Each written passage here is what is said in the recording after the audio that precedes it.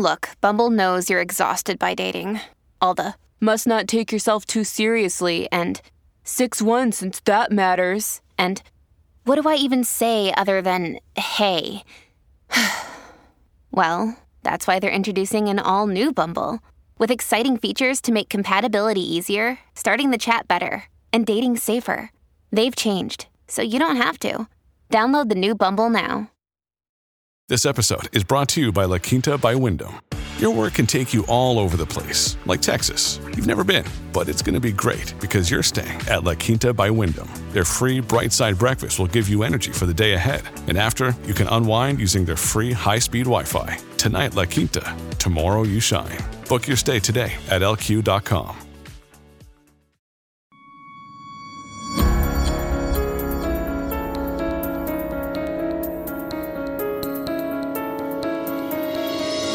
Yes, welcome back. We made it to another UAP Weekly. Stephen Diener here on the Unidentified Alien Podcast, weekly edition.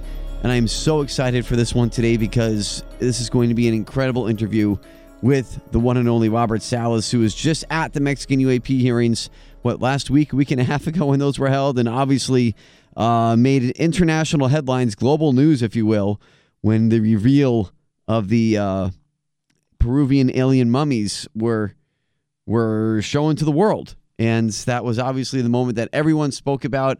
But there was a lot more that happened there as well, and a lot more that was said. And we're going to talk about all of that and more in a very in-depth conversation here in Robert Salas's, I believe, I'll ask him to make sure, but I believe this is his first interview since the UAP hearings there in Mexico. So that we're going to cover a lot of ground here today, and I cannot wait for you to hear it. Before we get into that, though, just want to real quick touch on the controversy and kind of the, well, for lack of a better term, the weirdness happening around this F-35 story out of South Carolina. Just my observations, not really anything, breaking or, I guess new groundbreaking stuff here on that story. But just from what I can tell, there's obviously something going on there. I think you probably agree. Just the details don't make any sense where you have. So we'll paint the picture. Obviously, last week you have this story of, maybe 4 or 5 days ago. But either way, you have the story of a F-35 jet. Pilot ejects from this jet, one of the most highly advanced, aircraft that we have that we know about, known to the public in our U.S. military. And the pilot ejects, and this thing keeps going on autopilot. The other airplane, his co-pilot there, or his wingman, I guess I should say, turns around, flies back to base while this unmanned jet just wanders around and eventually crashes in the backwoods of South Carolina. So all that said, everybody's wondering what the heck happened. Why did this pilot eject? Why was it left on autopilot? Why was the transponder not turned on? So it could have been, easily located.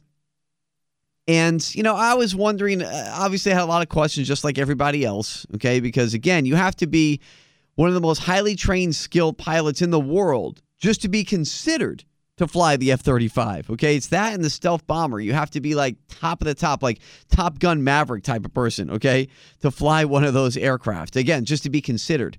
So you don't have someone who's going to make, ridiculous mistakes flying those planes. So look, human error is always an option. I get that. But again, you have to be extraordinarily qualified to fly one of those things. So it's unlikely, I guess I'll just put it that way, that they would make some type of egregious mistake like leaving the plane on autopilot after they eject for seemingly no reason. But we don't know. Was there a mechanical malfunction? So what we were hoping was we would get some type of clarification from the U.S. military. Well, we got that, but it was an absolute joke. And that's what I wanted to touch on, because they come out and they say, well, the weather was bad and the pilot forgot to turn off the autopilot feature and forgot to turn on the transponder. Okay, so like I said, these things are not only specially made to fly through bad weather, but why was his co-pilot not affected by the bad weather? I keep saying co-pilot, his wingman not affected by the bad weather. And according to the reports, on that day, there was no bad weather in the skies where they were flying in South Carolina. So what is happening here? And again, going back to how qualified you have to be just to be considered to fly one of those airplanes, A guy like that is not going to forget to turn on the transponder or forget to turn off autopilot. So there's something going on. Now I'm even more curious because the military is obviously covering this up with a ridiculous farce of a story. This is like, that's worse than, saying it's weather balloons that you saw. That's just, how stupid do you think that we are that we're going to believe a story like that, like a backstory, an explanation like that? It's completely unbelievable in every sense of the word. So now the question becomes, and now that we've added fuel to the fire here, what really happened? Are we now I'm going to ask the question, okay? Are we talking about some type of UAP technology that interfered with this airplane? I didn't want to bring it up before because I feel like I don't want to jump to that right away. But now that the military is covering this up, obviously with that explanation that they gave, that has led me to believe, okay, there is something going on here. So I do have to ask the question, were these fighter jets chasing something? Were they chasing a UAP? Did the UAP interfere with their controls? We've heard those stories before. That's happened many times to pilots in their sightings.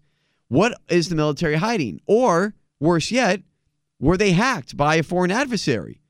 They would hide that for sure because they don't want that to get out. That would be extremely scary if that was the case. So something happened here. If it was just a regular mechanical malfunction, I feel like, some glitch in the system, something, I feel like that would have come out and they could have just said that. You know what? If you're going to lie about it, just make something up more believable. Like it was a mechanical malfunction that led to him having to eject from his fighter jet, his F-35, and, it wouldn't allow him to take it out of autopilot. Like you can't come up with anything better as far as an excuse goes. You have to say it was bad weather and he forgot. Come on, guys. What are we doing here?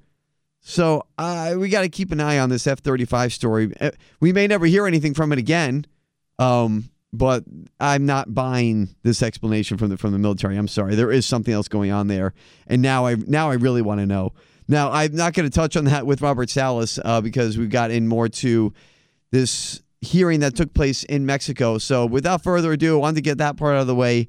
I want to now bring on Robert Salas here. So delighted, so happy, and honestly just beyond honored at this point that the esteemed Robert Salas has joined me again here on UAP Weekly, especially with now, after everything that happened in Mexico during the congressional UAP hearings that they held, and of course he being one of the witnesses that was there. Really excited to have him on today to talk about his experiences and everything that went down. So Robert Salas, thank you again so much for joining me here today on UAP. It's a pleasure, Stephen. Thanks for inviting me. Yeah, absolutely. Happy to have you. And there's so much that's gone on in the past week. And I guess if I'm not mistaken, is this the first interview that you've done since the Mexico hearings? Yes, it is. Okay. Yeah, well, I'm even more honored then. Thank you. So I guess just starting there, what was it like to be at that hearing? There were a lot of names there along with you, like Ryan Graves, Avi Loeb, Ronnie Fournette, a lot of people who are obviously, well respected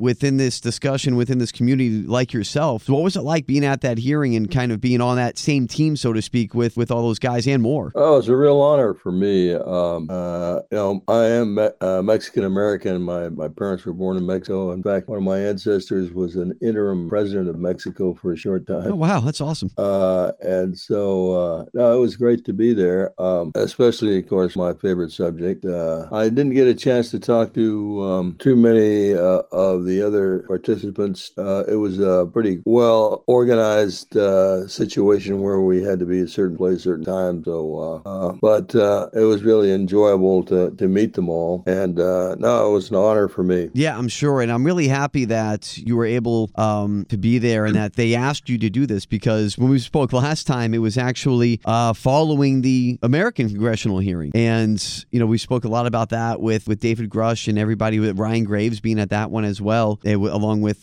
David Fravor. And, we talked about, well, shoot, why didn't they ask you to go? You definitely should be invited to one of these things. So I was really happy to see that, you had that moment where you could get out there and kind of talk about what your knowledge of this situation. How do you feel your story, specifically your testimony, was taken during that hearing? Did they take it to heart? Well, there was a little bit of difficulty. We had some things going on there. First of all, it was televised from the chamber itself. They call essentially their House of Representatives Chamber of Deputies, so it's a little different. But they televised it right from the chamber, something like C-SPAN would do. And they had translators, and I was speaking in English, and the translation was coming over in Spanish. And it kind of overwhelmed my English. Maybe I didn't speak loud enough, but I heard the complaint that a lot of people couldn't understand what I was saying because it was transmitted to the U.S. You could actually link to the YouTube channel for this chamber. And so that was a little bit dicey, but I did get my points across, I think. And so that went fairly well, I think. But again, I'm working on now and get a full transcript in English only. And I'll try to publish that on the somewhere on the web, either my website or here on Twitter or someplace like that. I've got a YouTube channel also. Yeah, that's right. No, and I'm glad you're going to be able to do that. And I'm just curious here, and this is just my mind wandering here, Robert, so maybe I'm way off base. Did anybody else have those issues as far as, the translation? Really? Yeah. Again, some of the people spoke in Spanish directly, and they complained a little bit about the translation to English, that they didn't get everything right. So that was a little bit of a hiccup. Yeah, no, I'm just wondering. I mean, and this is just how my mind works. I start to think of all these possibilities. It could definitely be just a technical glitch. Do you feel it was just a technical glitch, or do you feel like that this was an intentional effort to try to kind of jumble up what you guys were trying to tell, your stories that day and your testimony? No, I don't think there was an intentional effort to waylay it.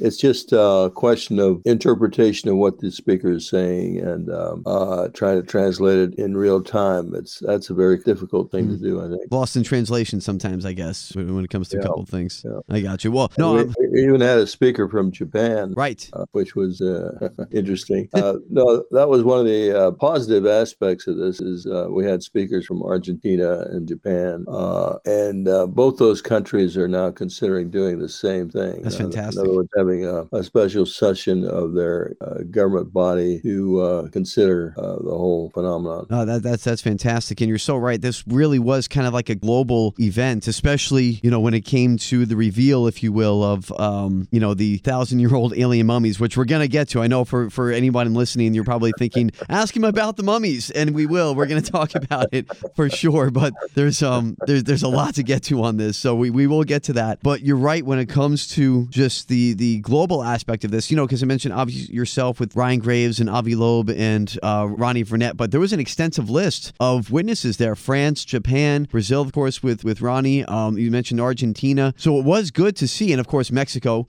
It was great to see, kind of this global community come together in this setting and have every kind of corner of the world talk about this. Absolutely, that was a highlight for me. It was an international affair. There was a lot of interest. We had a big press contingent there at the hearing, and I'm very glad I participated, even with a little hang-up we had with mummies. But I'm very happy I did it, and hope to do it again. Hopefully in the U.S.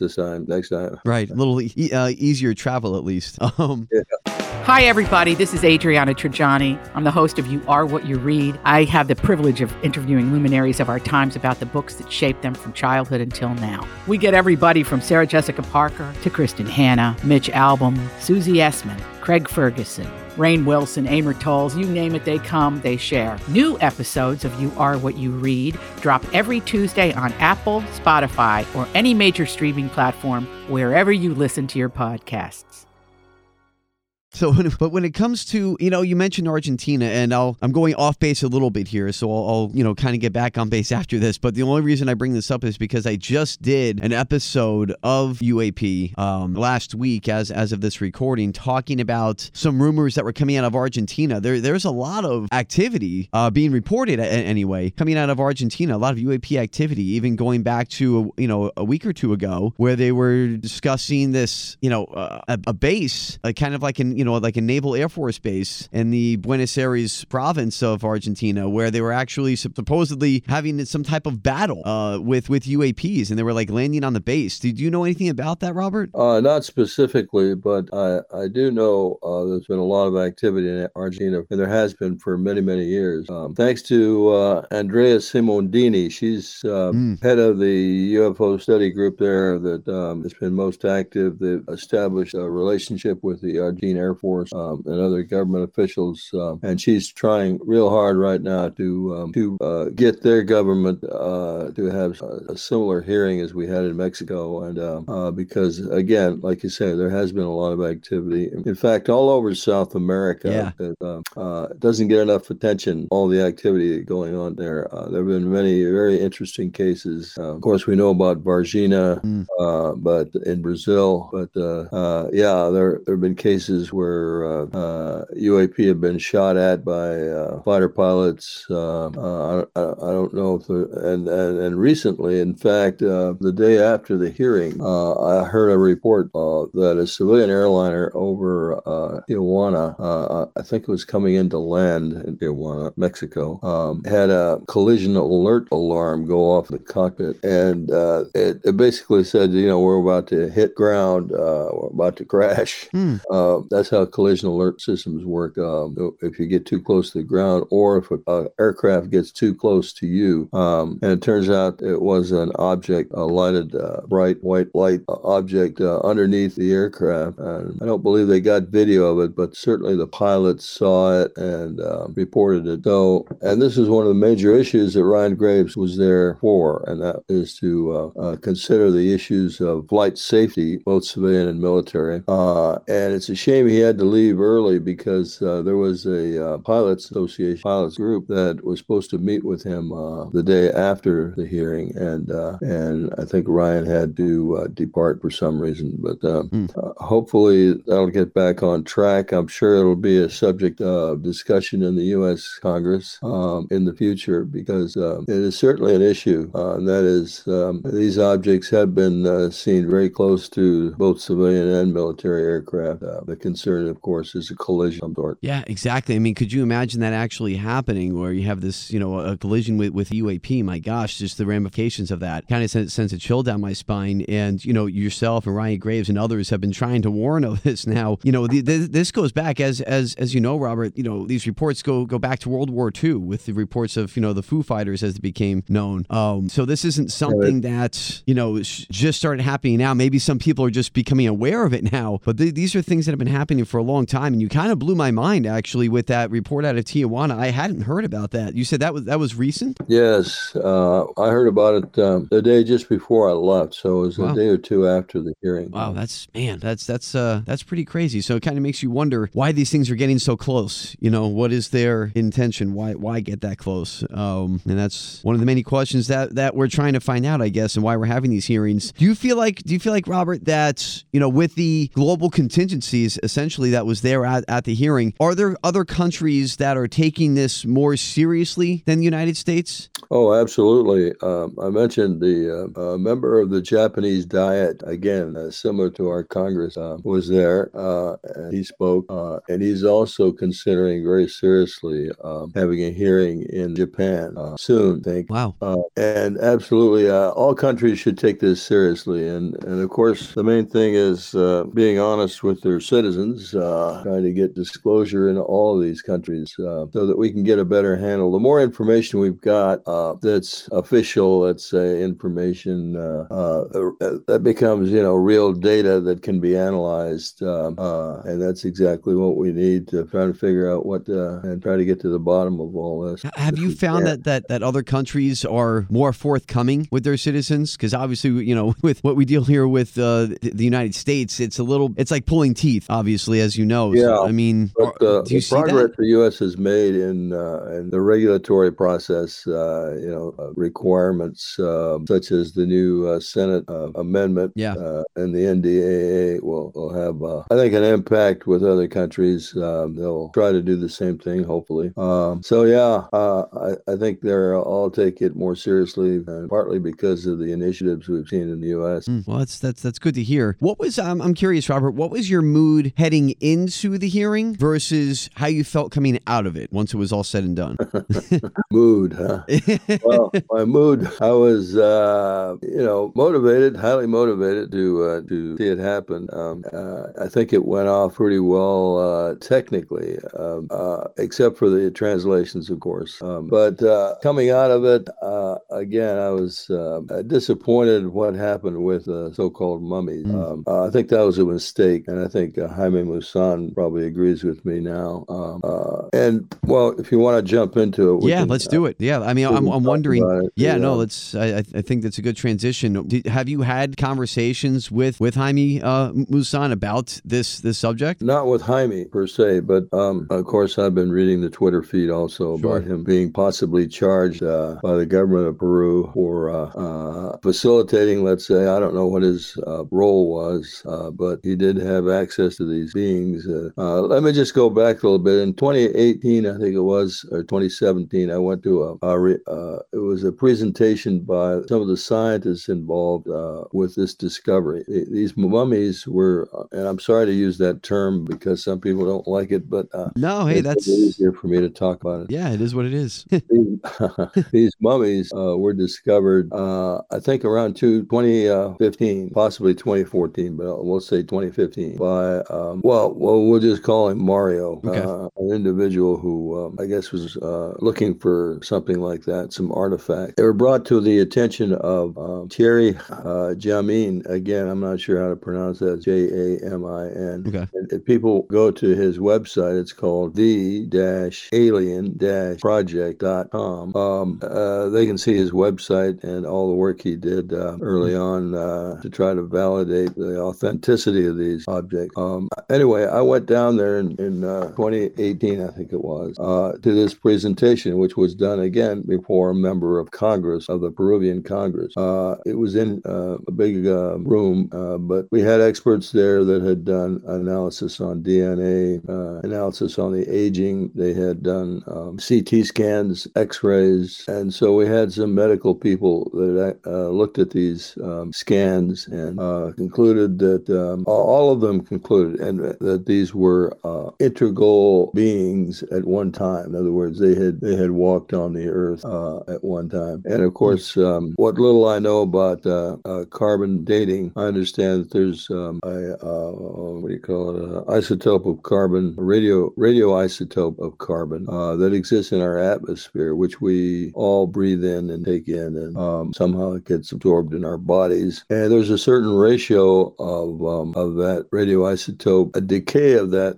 Again, this is a little bit technical, and this is one of the reasons it shouldn't have been brought up in this hearing, because there's a lot of technical aspects of these studies that most people don't really understand or know about. But bottom line is, if you have lived on Earth, you breathe, you've absorbed some of this radioisotope of carbon, and after you die, people can check on it and see what that ratio of radioisotope is to the decayed material. And by that, since it's well known that ratio, normal ratio in existence today is well known, they can determine the age because radioactive decay is highly reliable. That rate of decay is highly reliable number. See. Okay. And from that, you can determine the age. So I'll leave it to the experts to explain all that. No, it makes sense. So that's basically how they're able to do the carbon dating, and they come out with I guess what they're saying, about 1,000 years old for one of the mummies. Yeah, for these so-called, supposedly. But again, I don't know whether Jaime Maussan was talking about these particular beings or the ones that were held in Peru by under the auspices of Thierry Jamin.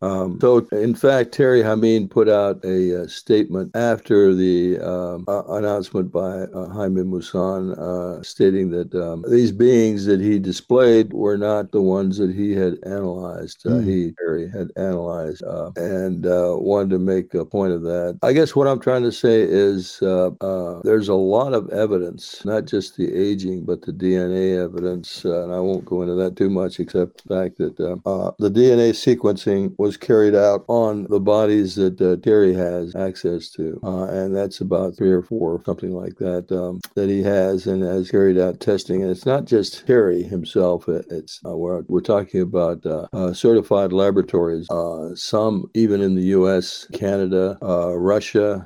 They all participated in some of this testing. And in fact, currently there is I hope I don't reveal anything too serious here, but there is a university in the United States that's carrying on some testing on these, we'll call them mummies. So the point is further testing is continuing. I think the whole objective was to get as much testing done, scientific testing, to validate the authenticity of these beings. Now, whether or not they're extraterrestrial is a whole other question. Right. It's a whole other discussion. And again, this is another mistake I think Jaime made, is stating that these were extraterrestrial, which I don't think we might have a hard time proving that. Yeah, it was an incredible moment and really an incredible claim. So no, that's really great info, Robert, on all that. So is it basically being asserted that these, alien mummies, so to speak, that Jaime Maussan had at the congressional hearing, are these being talked about as something different than what is already in Peru, or are these those mummies that were discovered, so to speak, back in 2014-15? Is there a different set? It is my understanding that the mummies that were presented at the hearing were discovered by this Mario first. Okay. But they are not the specific mummies where these extensive tests have been formed. That's what I understood from Thierry Hameen's statement. Pretty incredible. And to think that they're studying this too, in an American university, and we obviously, we don't know which one that is, and that's fine. I don't want you to get too far deep in, if it's not to reveal too much if you're not supposed to. But that apparently some of these studies are being taken seriously. And just yesterday, even, as we record this, they were doing studies in Mexico at a hospital, and they had 3, I guess, independent doctors, a director of the hospital, and like a radiographical technician. They did a CT scan, they did a regular X-ray, and they were saying on these specific mummies that were presented at the hearing that according to these scans, CT and X-ray, that these were whole skeletons. They were not put together. They were not manipulated. So I mean, what do you make of that? Yeah, like I say, there's a lot of evidence that supports that fact that these are not something that were put together by individuals. And one of the things they point to is there are eggs in some of these mummies. That's right. And they have actually taken some of the material out of the interior of the eggs and determined that they are indeed organic material. There are also very intricate ligaments leading to the hands and the feet. There is something like an oviduct meaning a duct where eggs are developed in one of the beings, one or more, that shows the development of an egg in that duct. So there's a lot of intricate stuff that, presumably people that lived 1,000 years ago would not have had the technical ability to make, even from body parts of other animals. It's fascinating. I mean, there was even some talk of an element called, I think it's pronounced osmium. Yes. And they said that was supposedly found like a plate of osmium covering the rib cage, right? And that's right. And that would be very hard to do as far as even going back 1,000 years. How would that, I guess, get there? And that's a very strange thing to be present inside of a body. Yes. In many of these bodies, there are so-called metal implants. Also, part of the discovery were the large hands, and they had circular implants in the top of the hand, made out of a copper gold alloy. So a lot of strange things are going on with these things. Yeah. And they deserve to be researched carefully, scientifically evaluated carefully. So I know it was, like I said, I think it was a mistake to bring all this up during this hearing because of the, let's say, incomplete explanation of how it was they got a hold of these mummies and how they've been evaluated scientifically. It was just an incomplete discussion, and that's what caused all the rigmarole around it. Yeah, sure did. It was kind of caused a worldwide ruckus. Were you aware of that, Robert, while you were down there in Mexico? No. Were you aware of how much coverage. This thing really, it went global, this story. I wasn't aware this was going to happen. Of course, like I said, I learned about the mummies in 2018, so 5 years ago. And as a result of listening to the scientists talk about what tests have already been done, I was convinced there was something to this. In addition, I had an experience where I was convinced I saw the hands of the beings, these extended hands and fingers, and that's what motivated me to go down there and find out more. So I don't think your audience or anyone should give up on the possibility that these are very real. They at one point walked on the earth, but they are not, according to the DNA, which was compared to a large database of DNA that's available of different creatures that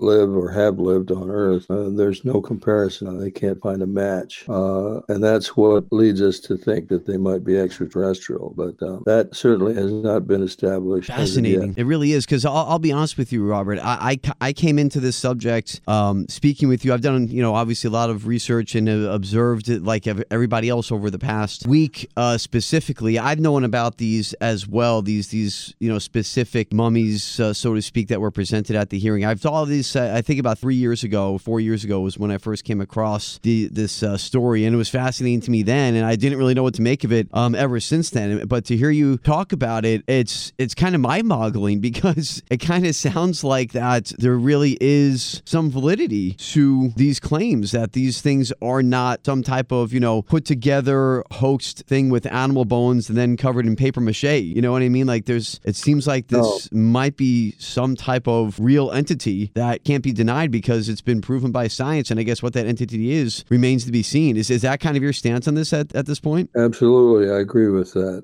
We can't discount the possibility that these are authentic. In other words, I know there's a lot of rumors out there that this was a hoax perpetrated intentionally. It's not.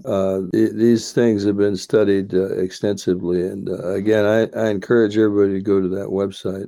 Also, if many of you are a Facebook page, you can go to a page that I've got called Nazca Mummies, I think it's called, where I've presented some of the evidence that was presented when I went down there in 2018. Pretty incredible. What was the reaction like? I'm curious, because you were really one of the few privileged people in that room, of course, aside from media, but as far as the witnesses are concerned, you had a front row seat to this, and like you said, you didn't know that these things were going to be presented. What was the reaction like in the room? Was it shock? Was it confusion? Was it a little frustration? All of the above, Stephen.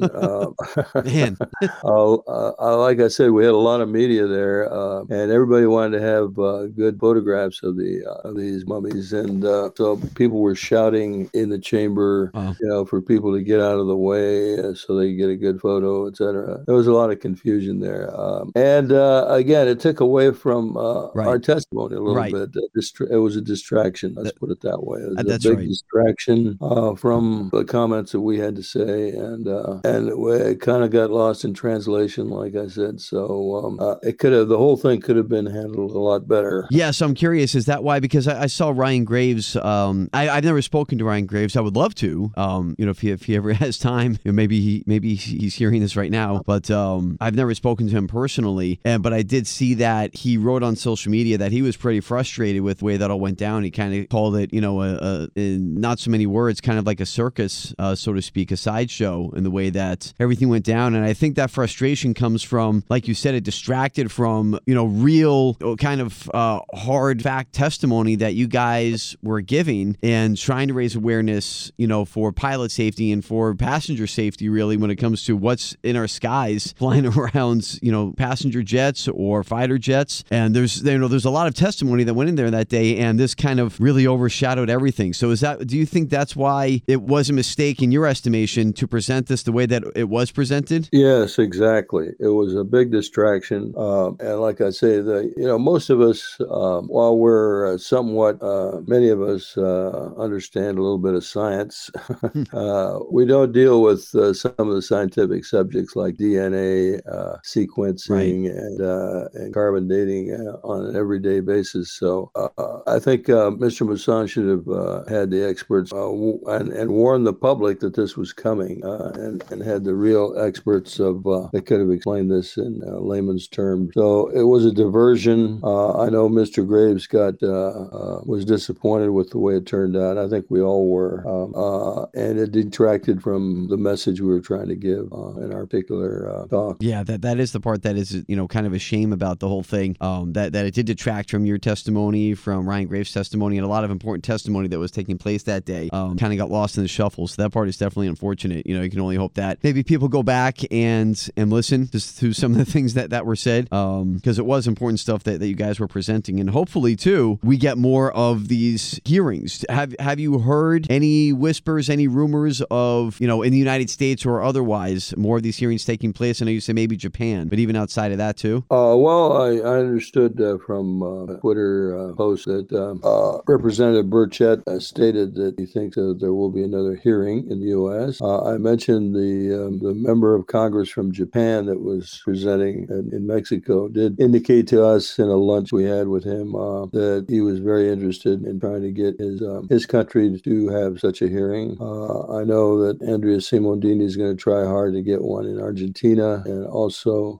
I think there may be an attempt to get one in Peru. Oh, wow. And so in that respect, this was successful because I think it generated more interest with other countries to have more open hearings about the subject and hear some of the witnesses in their countries. Right. So maybe in the end there was for the greater good type of thing. Who knows? I guess we'll see. Right. How it develops. Do you think, and this is just a thought in my own head here, which is dangerous, but do you think that this goes down the route of like a UN General Assembly type of meeting? I mean, would that be something that do you think would be a good idea? Because we talk about international and things like that and lost in translation to kind of get the type of crowd that you had in Mexico, but in a General Assembly type of way in New York to gather and talk about this. So that might be a pretty big deal. I don't know if you've heard, but there is an effort going on right now to get the General Assembly to approve of a United Nations office. This is being orchestrated by the country of San Marino, actually. Oh, wow. Has approved an effort to present this to the United Nations. And any country represented in the United Nations can do this. And it was tried back, I think it was 1978, but by the government of Grenada. But then the Grenada invasion took place, and that went south. But now there's another attempt by the country of San Marino, like I said, which is a small republic on the Italian peninsula. Right, right. Are you familiar with that, Stephen? Yeah, just the location. I've never been there, but I've heard it's beautiful. It's beautiful. I've been there, and wow. It's a beautiful location, right there by the sea. I'm not sure if that's the Mediterranean. No, maybe not.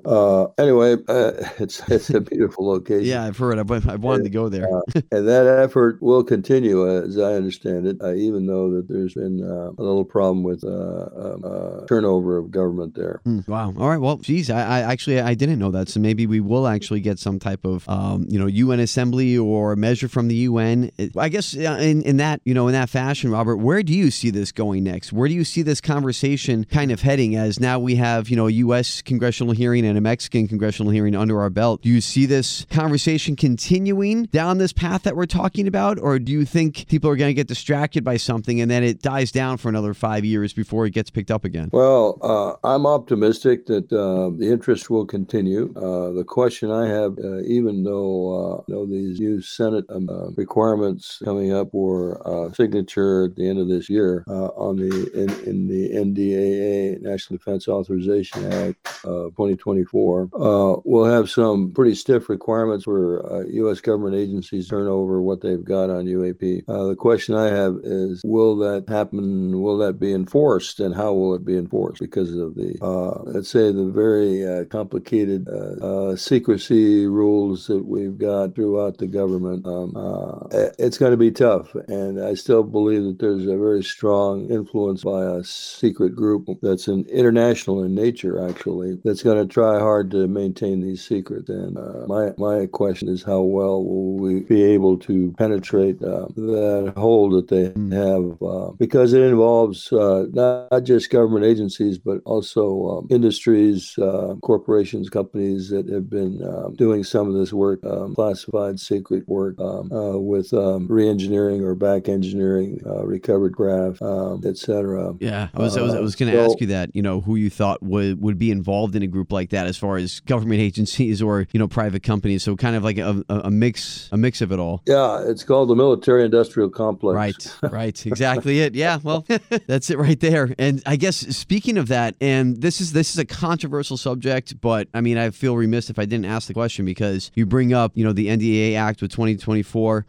Even, Representative Burchett had sent out a letter co-signed by Nancy Mace and a couple of other Congress people stating that they wanted, basically a congressional order saying that to the Pentagon to hand over your records on reverse engineering and these black sites where you're supposedly doing all this, and to do that by September 26th. And as of this recording, that's a week away, Robert. So with that deadline in mind of next week, as again, as we talk here today, and then we were talking about 2024 in the NDAA, if these, the military industrial complex, so to speak, doesn't comply with those deadlines, again, controversial, but is it possible that there's some type of covert military force, a splinter group or something that forcefully takes this stuff? As you know, Stephen, the president is the commander-in-chief of all U.S. forces, so he would have to get involved to demand certain things happen. So again, I don't know how that would how would that take place. There are people out there and I'm a big supporter of David Grush.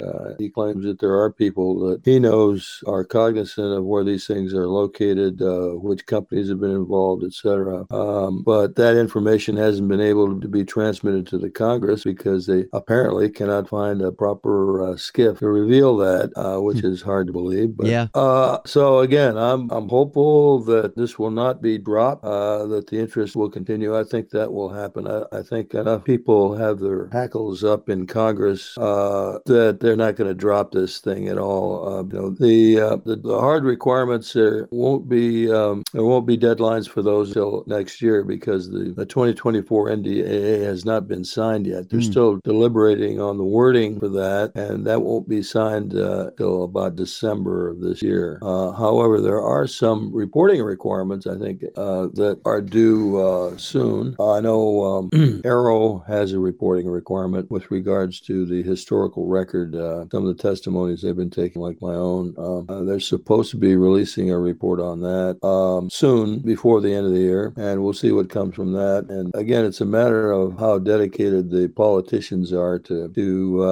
getting to the bottom of this, because of course, there's politics involved here. We've got an election coming up next year, and so it's going to take some courage, I guess, political courage to keep pressure on. Yeah, that's a great point heading into an election. You're already in election season, so that's a great point to see how kind of all this mixes up. And I want to bring this up before we go here, Robert, because this is something that, I don't know, it's kind of a question that I find interesting, and it's one that actually I'm going to be covering kind of in detail in a later episode of UAP as I put together, some materials for that. But I'm curious your thoughts on the subject of disclosure versus religion. And what I mean by that is you have maybe, I don't know if detractors is too strong of a word, but you have people who say that, well, the U.S. government or the governments of the world, and maybe even with the Vatican included, don't want to have true disclosure because you would have this upheaval of the world's religion. You have an upheaval of, Christianity, of course, dominant religion within the United States and, a lot throughout the world in most cases. So you have this talk on that end, and then you have some talk on the other end that says, well, that shouldn't be the case. It would actually heighten the awareness of, of a supreme creator, of God, that there would be all these other beings throughout the universe. So I'm wondering kind of where you see that discussion. Is it, I'm sorry to go so deep here, but do you see that as being like a real issue in the disclosure effort, like a real barrier of religion? Is religion a barrier to this? I think it's a real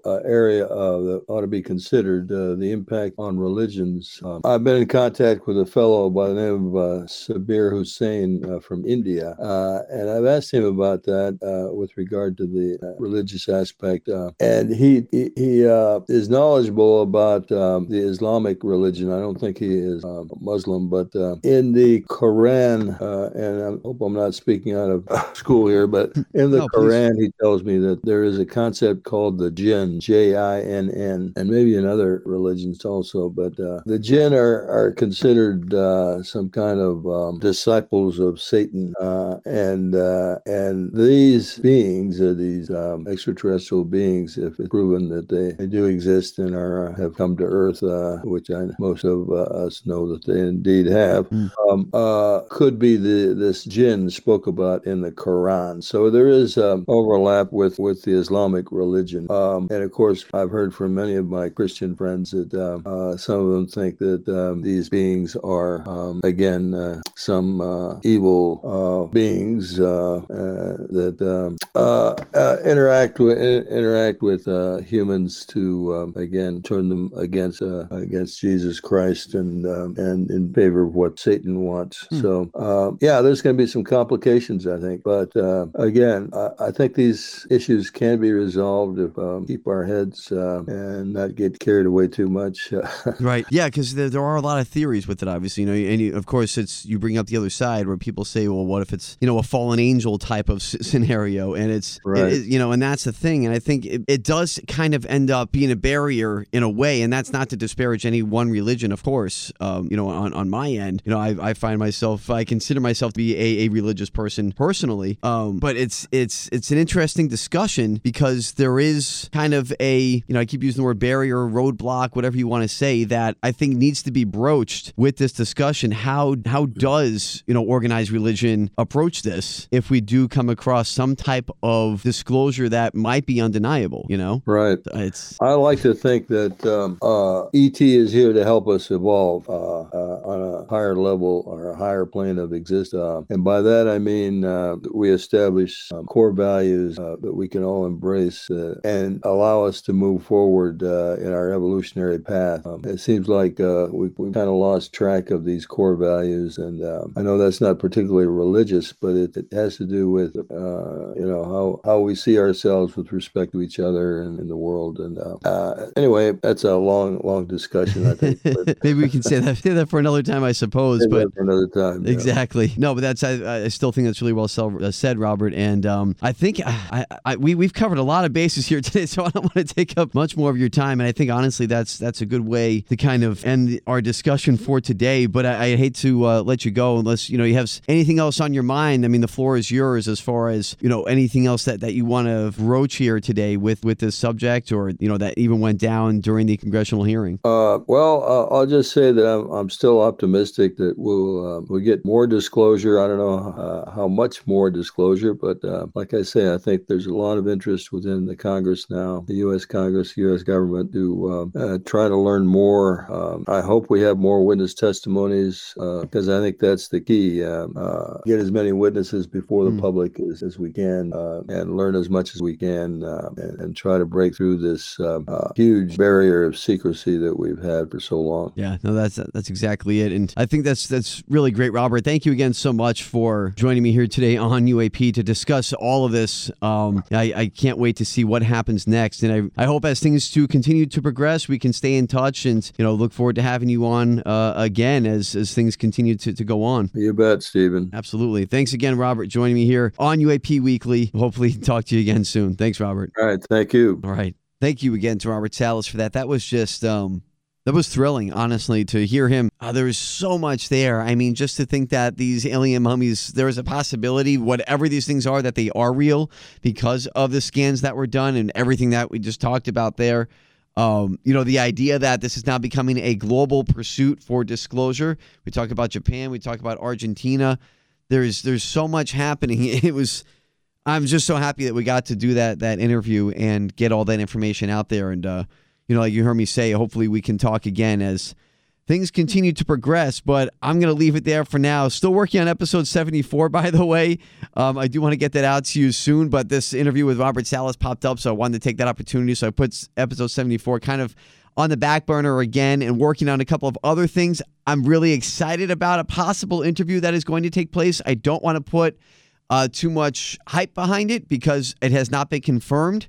But once it is confirmed, hopefully soon, I'll let you know what that interview is going to be because it's something that I've been trying to get done for the past few months, actually, to have this particular person on the show. So I'll let you know what's happening there once I get the confirmation. And I promise episode 74 is coming. You heard me say to Robert Salas kind of the backstory, the idea that I'm going to be discussing there in 74, when it comes to religion versus disclosure and things like that. There's a lot that I want to get to with that subject and a lot of stories that go into that. But with all that said, that is going to do it for today. This was an incredible experience. I hope you enjoyed it as much as I did. Of course, be sure to continue to download and subscribe to the show wherever you get your podcasts, on all the major platforms, of course. And you can even catch up on past episodes if you haven't heard those. Those are always archived on there. You always find them in the same spot as you find the new ones. So you can always check those out. Or if you just want to hear it again, I mean, if you want to, that's up to you. I'm not going to stop you. You can also follow the show on Twitter/X if you aren't already, at UA Podcast 850. That's at UA Podcast 850. And as always, you can send me an email at sdienerUAP. Again, that's SDIENER UAP@gmail.com if you'd like to email me there. I know some of you have emailed me, and I see those. I promise I'm going to get to them. I don't want to leave anybody hanging, so I do respond to everything. It may not be right away, may not be within a few days, and I apologize for that, but I do respond to everything. So if you have something that you need to say, want to say, and you'd rather do an email form, you can do it there at that address for Gmail. So with all that said, I hope you enjoyed this episode, like I said, as much as I did, and I look forward so much to speaking with you again soon on UAP, the Unidentified Alien Podcast. It's Stephen Diener right here. Be well, and as always, thank you so much. Talk to you again soon.